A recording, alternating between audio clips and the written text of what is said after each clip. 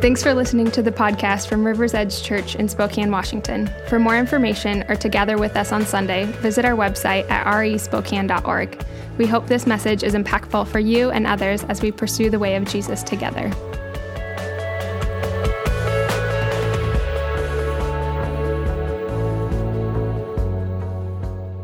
We are continuing in our series through the Bible in a year, but in a mini-series called Prophets and Kings, in which we are examining the story of Israel, who Israel was supposed to be, and the role that they were intended to play within the biblical storyline. So we'll pick up this morning in 1 Samuel 8, verse 1, which is about 25% of the way through your Bible. So you can use the table of contents on my NIV Bible. It's around page 270.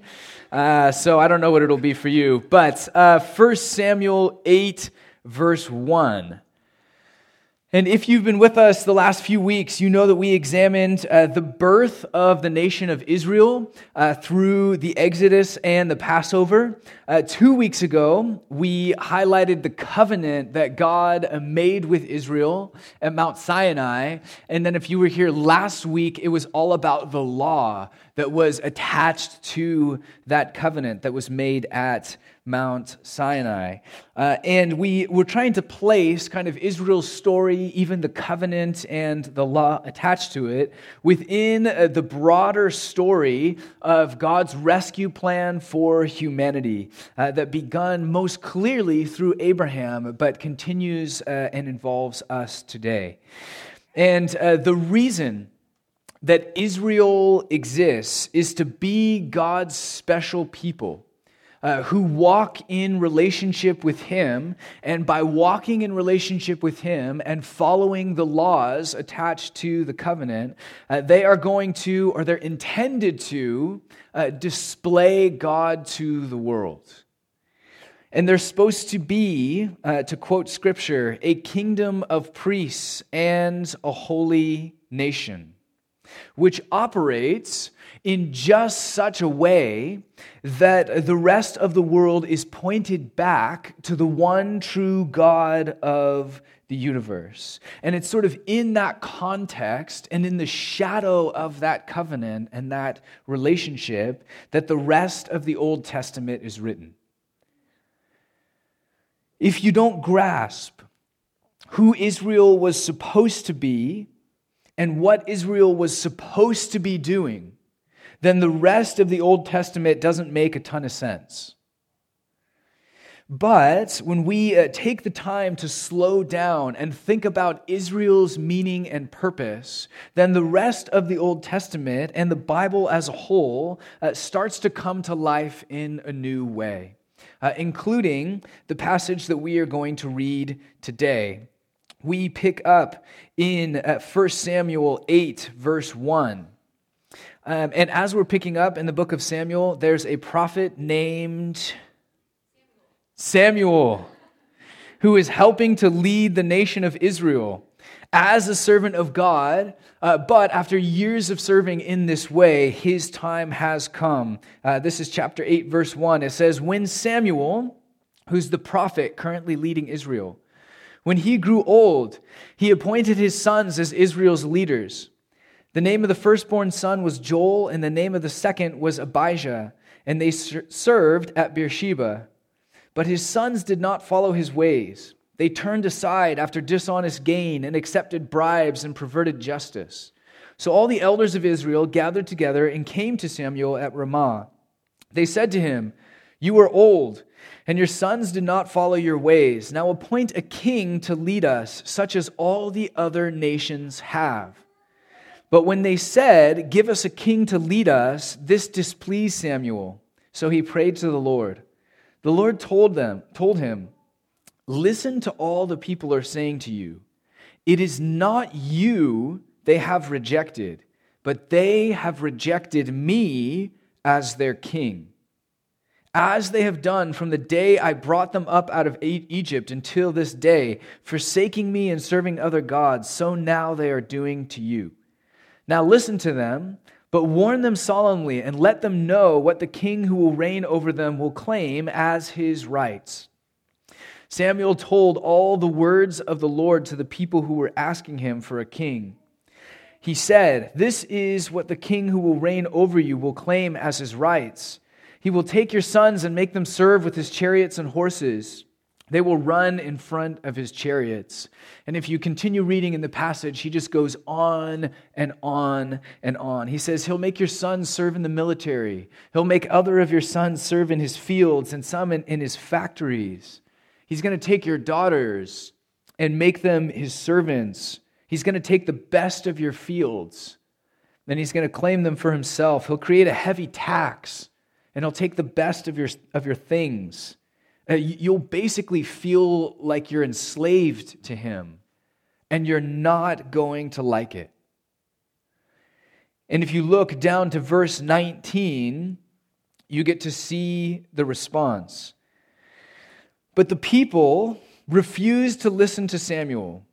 "No," they said, "we want a king over us. Then we will be like all the other nations, with a king to lead us and to go out before us and fight our battles." When Samuel heard all the things that the people had said, he repeated it before the Lord. The Lord answered, "Listen to them and give them a king."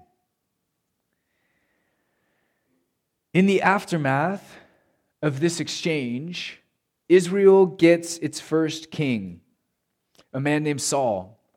More on him in a second. But on the surface, this looks really normal, right? You've got a freed group of slaves. They're now officially a nation. They want organization, they want structure, they want leadership. So why not appoint a king? It seems to make sense. It seems practical. Seems like it's not a big deal. But when you zoom out and see the storyline of the Bible for what it is, this actually becomes a very big deal. You see, in the beginning, when you open up your Bibles, Genesis chapter 1, what we see is this picture of God creating the universe. But he's pictured in ancient terms as a king, as one who speaks and things happen. Things come into being. When he speaks, creation responds. And then he makes human beings in his image, in his likeness, to rule and reign over creation, which is very kingly language. But they were to do it as his partners and allies. They actually exist as an extension of God, as an extension of his rulership. They were to be his ambassadors in the world. Their purpose was to see his kingdom come, so to speak, into creation. But these first subjects and allies, Adam and Eve, they rebel and they throw off God's kingship. They actually choose the way of self-sufficiency. They want to be their own kings. And so they reject God's kingship. And from there forward, human beings spiral down into darkness. And as they are spiraling down into darkness, God chooses a man named Abraham, and he makes a covenant with Abraham. This is 12 chapters into the story. And he basically says, hey, through you and your descendants, I'm going to turn this thing around. I'm going to use you and your descendants, and one descendant in particular, to call the world back to myself. And so God eventually frees Abraham's descendants from slavery in Egypt, but it's with a purpose. They are to be his special people. They are to be a kingdom of priests and a holy nation. A kingdom. Well, that's interesting language. In and through Israel, God is creating a new kingdom people who will love him and obey him and operate under his kingship, just like Adam and Eve were supposed to have done. And as they do, this kingdom was meant to expand and begin to touch and transform all the nations on earth. That was the goal. And so God, as king, frees his people. He makes them his own nation, a kingdom of priests. And the goal was for God himself to be their king. And so he chooses Moses, if you remember the Exodus story, but it's really God who's doing the speaking and the acting and the liberating. Moses is just there as a mouthpiece, as a translator. But God is the one who set out to do those things. And as they get out into the desert, it's actually God who guides them in a pillar of fire and in a cloud. It's actually God who's giving them food and water. He's acting as king over the nation of Israel. And as they approach the promised land, which is full of many stronger people than they are, God reminds Israel that though the odds are completely stacked against them, that he's the one who's going to lead them into the promised land, that he's the one who's actually going to fight their battles for them. And so as you read through the books of the Bible that are about Israel entering the land, you get a bunch of really strange battle stories about Israel sending a little shepherd boy out to face Goliath. And Israel, at one point, banging together pots and pans to scare away a much larger army. And it's just kind of one after the next of these really odd stories, and yet somehow God continues to give them victory. In fact, in some of their battles, they literally don't do anything. They just stay in their camp, and somehow the enemy ends up running. Somehow their enemies end up getting confused and fighting one another to the death. Somehow they keep gaining victory as this small, vulnerable group of slaves. How? Well, God is acting as their king. He's actually going out before them and fighting their battles. And as they enter the land, God continues to lead the people through prophets and through judges, who are all human beings, to be sure, but none of them are kings. And their job, the prophets and the judges, is to constantly look to God and to respond to his leadership, to operate under his kingship in leading Israel. So, as a quick recap, here is the story of the scriptures so far. The scriptures open with Genesis, where we see the king creating, and in a sense, sort of creating and setting up his kingdom, and then being rejected. Then you have Exodus, Leviticus, Numbers, and Deuteronomy, in which God is forming Israel into his kingdom covenant people. After that, you have the book of Joshua, where God leads the people into the promised land and fights their battles for them. Then you have the book of Judges, which is a long list of judges who aren't like our judges at all. They're closer to military leaders than our modern day judges, but they're supposed to lead under God's kingship. And then you get Samuel, who's this prophet anointed to lead Israel again under God's kingship. And that brings us up to the passage that we read this morning, where the people come to Samuel and say, "Appoint a king to lead us, such as all the other nations have." Quick question, is Israel supposed to be like all the other nations? No. That's the point. They are unique in that they are a kingdom of priests, and God himself was to be their king, which is why Samuel is so upset by the request. And that's why God responds the way that he does. He says, hey, it's not you they have rejected, but they have rejected me as their king.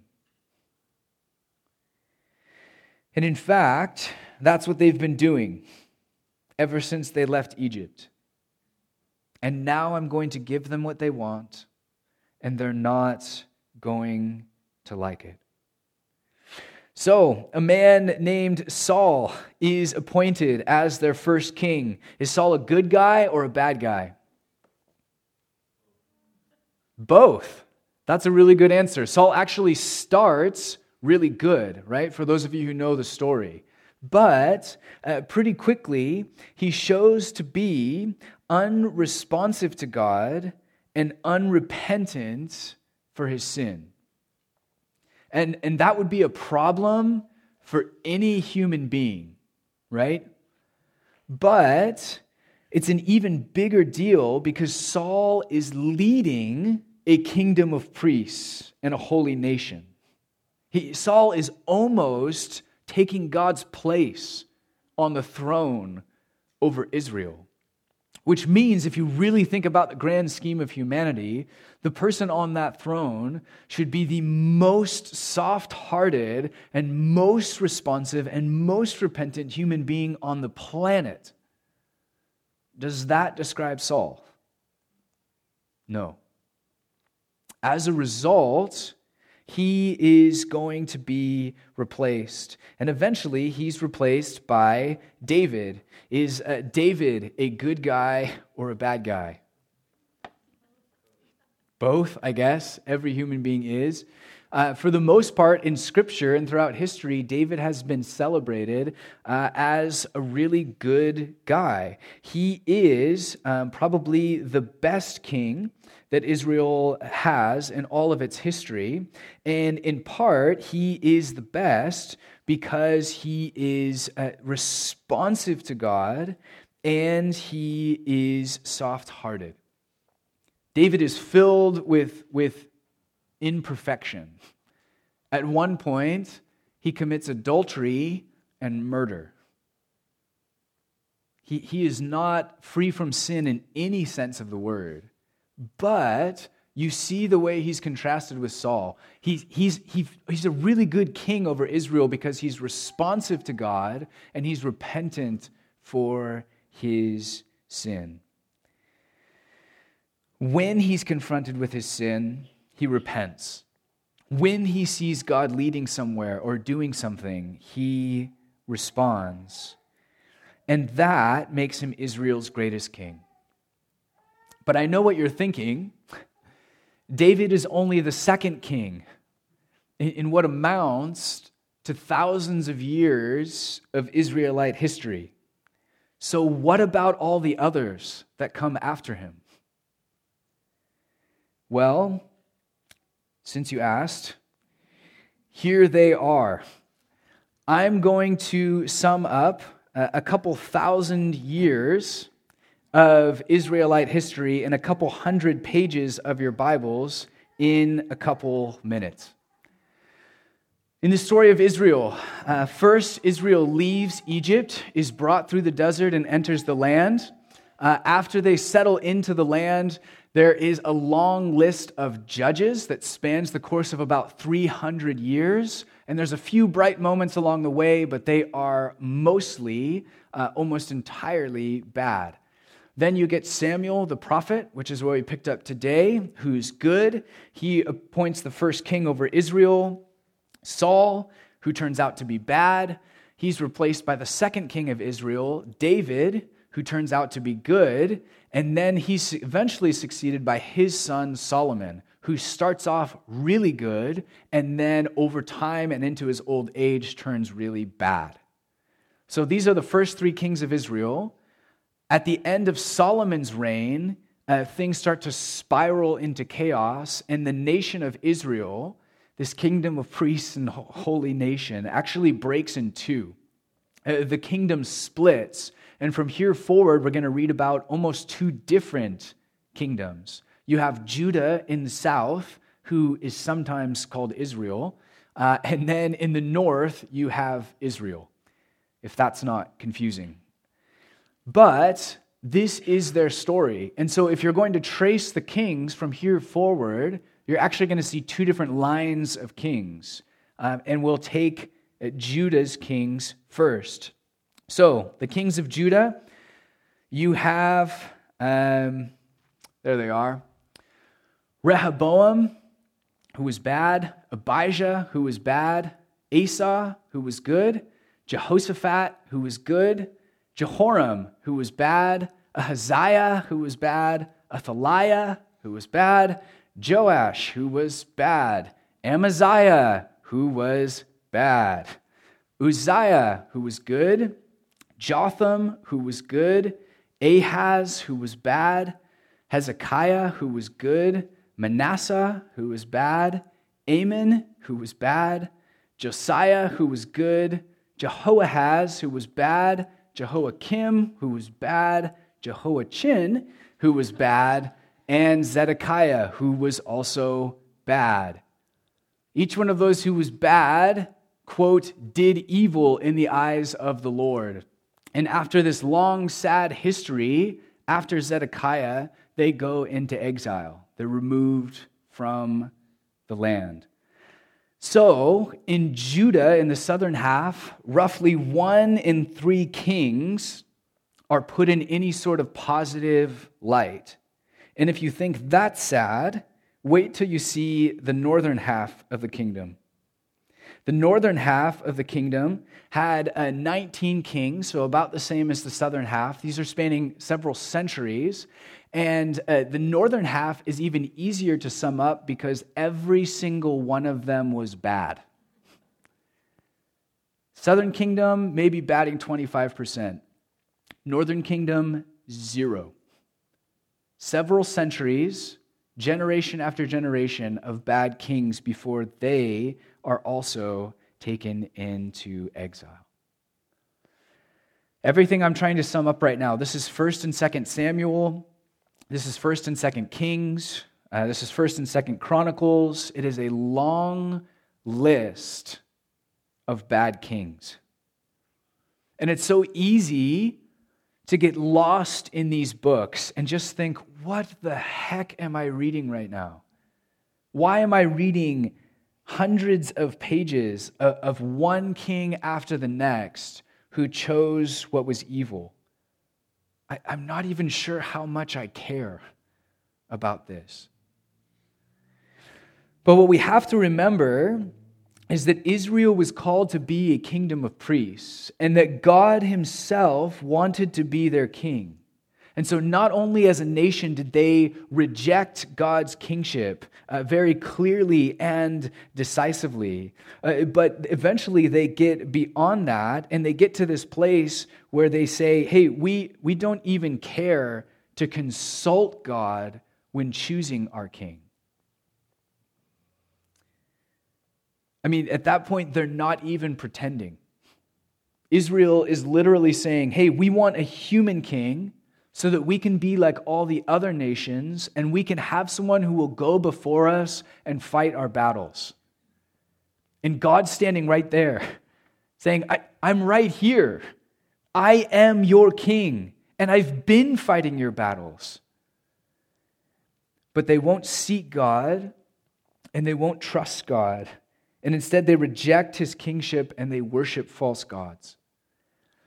And that's basically what the rest of the Old Testament is about how this drama plays out. After the books that I just summed up, after Kings and Chronicles, most of the rest of the New Testament is going to be the books of the prophets.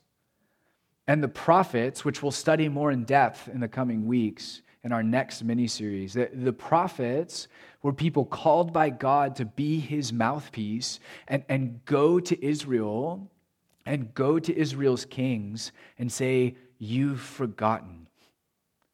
You've forgotten about the covenant. You've forgotten who you were supposed to be. You've forgotten how this was supposed to work. You've forgotten your king. Over and over again, prophet after prophet, book after book, hundreds of pages worth of prophetic writings, them calling Israel back to be a holy nation, to be a set-apart people, to be a kingdom of priests with God as their king. You see, if Israel had actually walked in the ways they were supposed to, they would have displayed God's wisdom and God's beauty to the world. And all of the other nations in the world would have begun to take note and say, oh my gosh, there's something here. There's something about this God. And if you would have gone to ancient Israel and they were doing their job, you would have seen it on display. And then you would have looked to the throne and it would have been empty. Hey, wait a second. Who's in charge around here? Who's king over your nation? And the Israelites were supposed to say, God is. God is our king.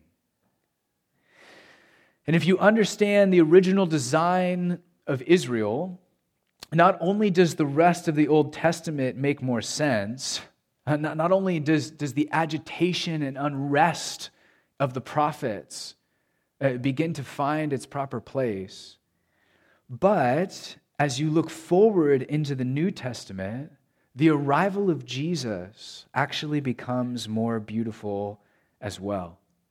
Because the prophets, they didn't only bring critique. They didn't only bring criticism. They didn't only call for repentance. They also brought hope as well.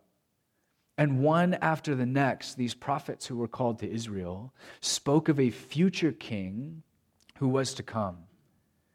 And in fact, God had gone to David, the second king of Israel, and said, David, one of your descendants, will be a king who will rule on the throne forever. And so from the second king onward, as you go through this drama, as you go through this story, there's a sense in which we're waiting. And one after the next, we're saying, could this be the one? Could this be the one? Could this be the one? No, they did evil. No, they did evil. No, they failed. No, they did evil. Over and over again. Oh, now they're ripped from the land and they're in exile. After centuries of rejecting God, they're now in exile. But even in the exile, the prophets continued to say, no, he's still coming. This king who you've been waiting for, who will rule on the throne, he's still on his way. And eventually they're brought back from exile, back into the land, but they're still waiting. Where is he? Where is this one? This anointed king, this Messiah, this person from the line of David who's supposed to come and rule over Israel and rule over the nations and bring this new peace and prosperity to the earth. And if you read through the writings of the prophets, it's actually kind of hard to tell what they're talking about. Who is this king going to be? Is this king divine or is he human? It's actually hard to tell. And yet, after centuries of heartache and bad kings and wrestling and exile and waiting in anticipation, at last, this king is born. And his birth doesn't occur in a palace, but it's well noted, marked by a star in the sky. And there are shepherds who come to his birth to signify that he is in fact the Lamb of God, come to sacrifice himself for the sins of the world. But sometime later, the wise men arrive, not to signify that he is Savior, but to announce to the world that he is King.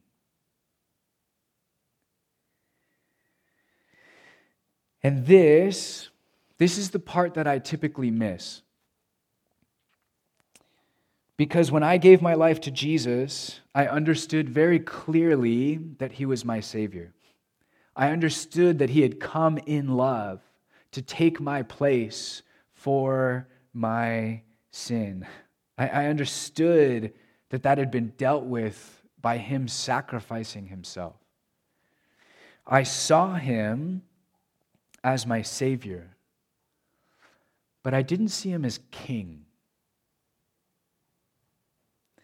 And if you'd asked me back then why the Old Testament was important, I'd have told you that it wasn't important.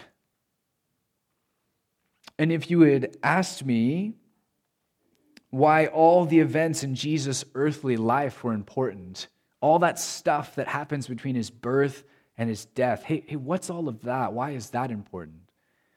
I would have told you that it isn't important. I don't know, the miracles, the middle stuff, I don't know what that was. I guess he was just proving that he was divine. But the Old Testament, it doesn't really matter. Israel's story, it doesn't really matter. In fact, you could cut out most of the middle of the gospel accounts and it wouldn't really matter. All that stuff between his birth and his death on the cross doesn't have meaning or significance. And if you had asked me what the gospel was, I would have responded that Jesus died for my sin. And if you had asked me what the mission of God was in the world, I would have told you it was to tell other people that he had died for their sin. And if you had asked me what the overarching story of the entire Bible was, I would have told you that I didn't really know. And if you had asked me what Jesus had to do with everyday life, day in and day out, again, I would have told you, I don't really know. And as a result, there was a lot of stuff in my life that didn't really change.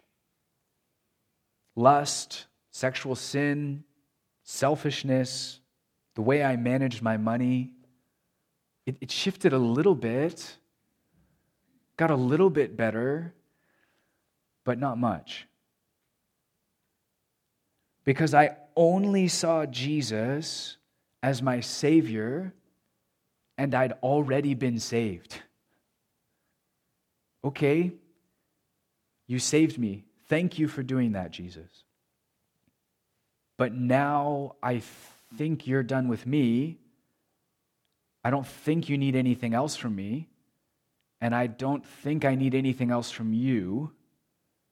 So I guess we're done now. I'll see you when I die.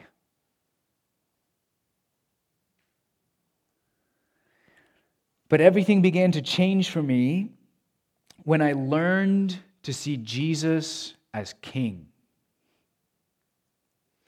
And all of a sudden, the Old Testament became important because I began to see the Bible as one unified story about King and kingdom.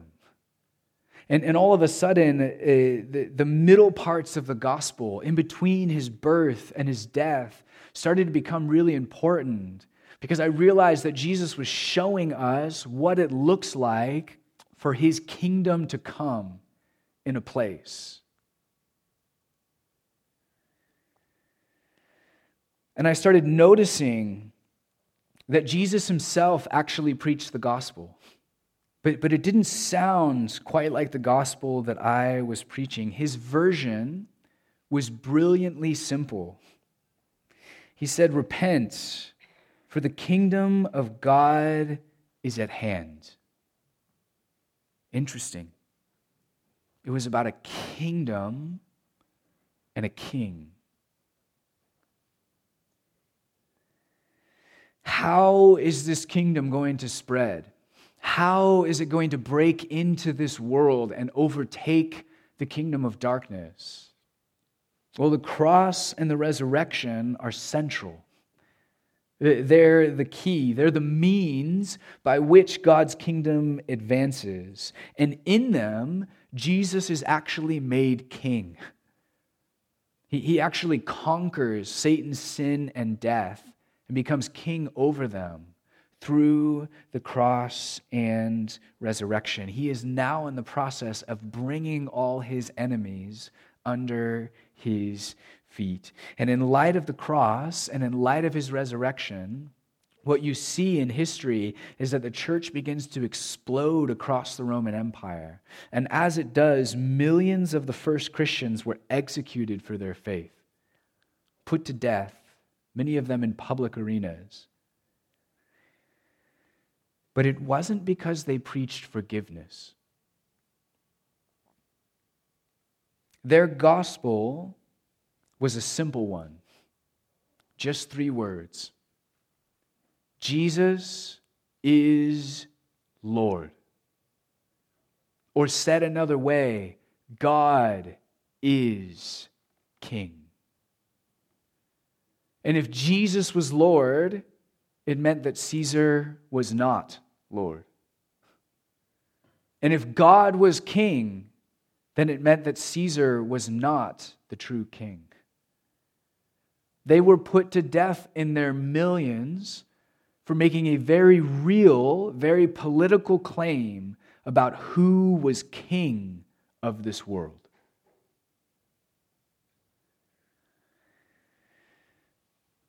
And then you go back and reread the story of Jesus being executed. And you'll see that the Romans actually didn't care that he was claiming to be God. That didn't bother them. They weren't interested. He was put to death for claiming to be king. And now, if you ask me what the gospel is, I'd say it's all about the kingdom of God, where Jesus is king. And the cross and resurrection are the means by which his kingdom is breaking into this world. And if you ask me about the mission of God, I would say it's to see his kingdom come and his will be done on earth as it is in heaven. And if you ask me what Jesus has to do with everyday life, I'd say he has everything to do with everyday life because he's more than a savior. He's king. In fact, I don't know how I didn't see it before, but we're told that in the very process of salvation, that God rescues us from the dominion of darkness and brings us into the kingdom of the Son that he loves. The very process of salvation is about changing kingdoms from the dominion of darkness to the kingdom of the Son. It's moving from Satan's kingdom to God's kingdom. It's coming under God's kingship. Okay, so I've given my life to Jesus. What do I do next?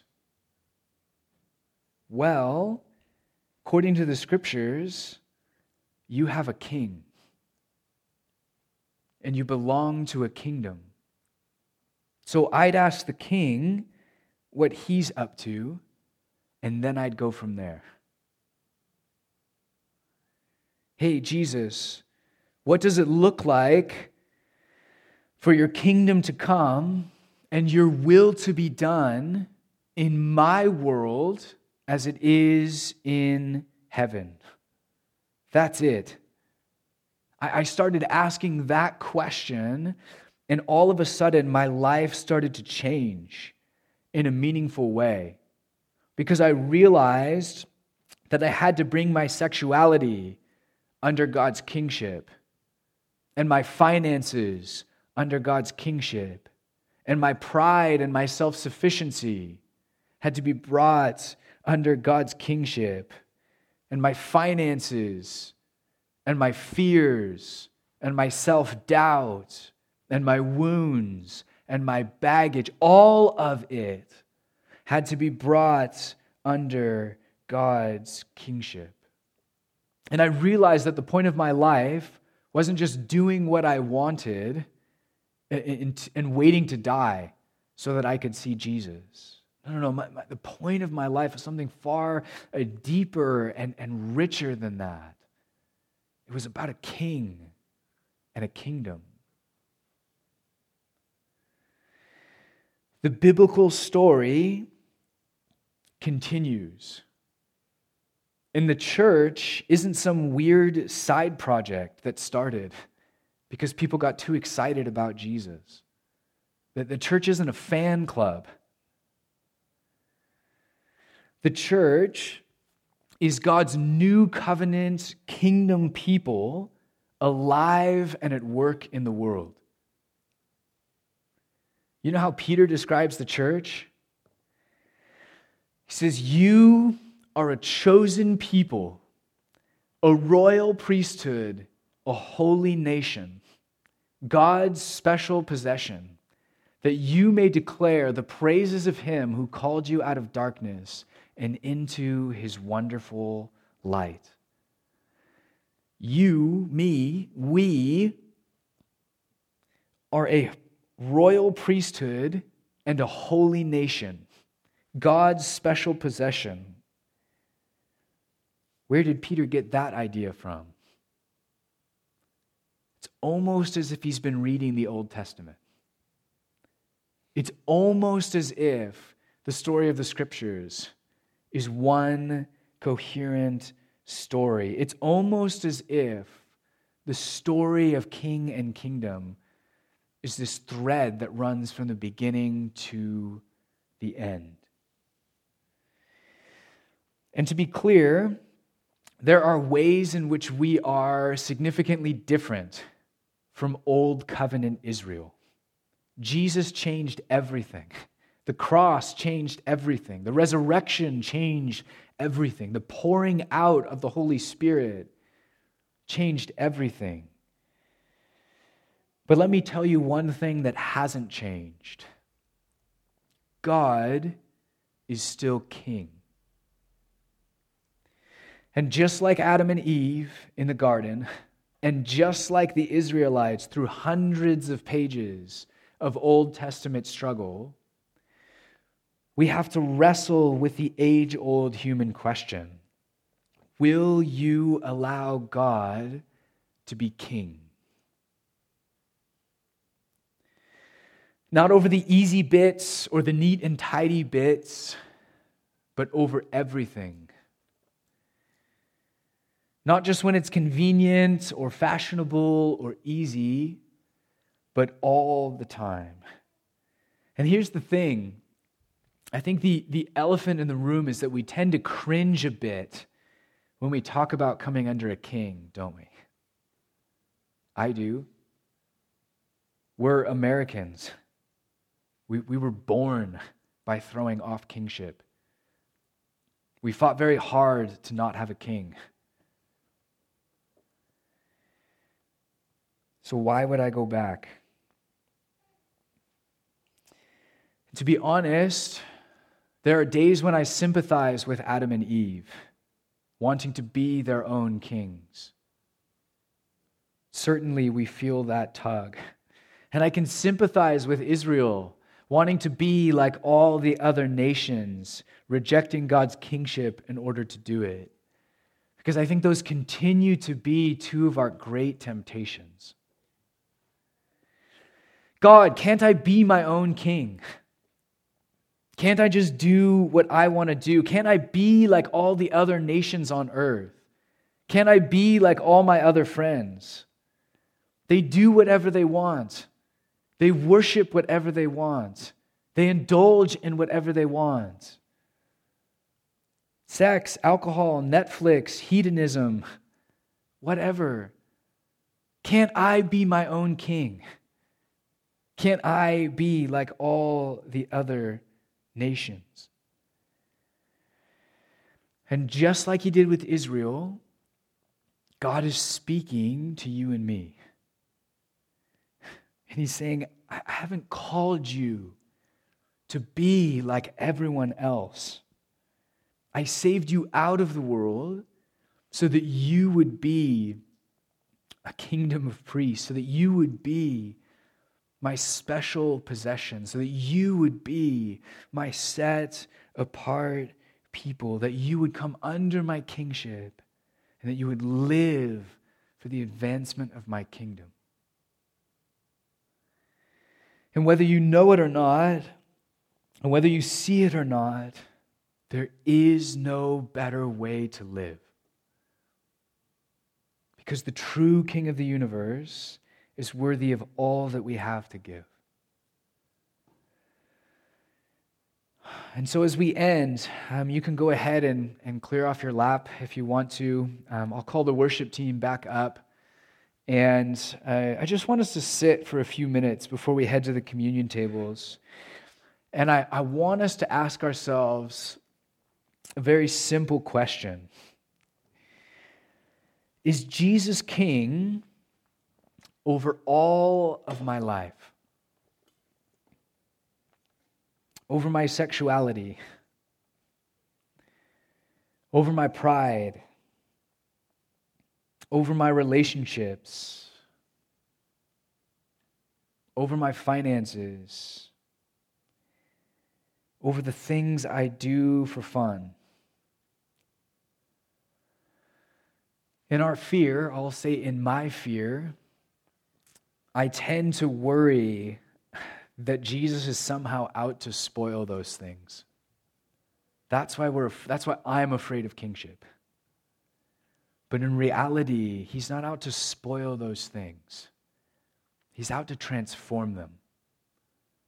He's out to breathe new life into the dying corners of your soul, to bring life out of death, to bring beauty out of ashes. But you have to let him. You have to let him be king. So I'm going to say a quick prayer for us, and then we'll just take a couple minutes to sit, to reflect, to pray, to journal, to listen. And as God whispers to you about those areas in which we've withheld from his kingship, and as those things come to mind, I don't want us to feel some weird sense of condemnation in this place. That's not God. That's not his invitation. But I do want to reissue that invitation that Jesus gave at the beginning of his ministry. He said, repent, turn away from death, turn toward life. Turn away from the junk, turn toward God. Turn away from hopelessness, turn toward hope. Change course, repent, for the kingdom of God is at hand. The kingdom of God, God's rule and his reign, God's life and his spirit, his love, his peace, his transforming power are now available to you. They are at hand. They're at your fingertips. All you have to do is say yes. Let's pray.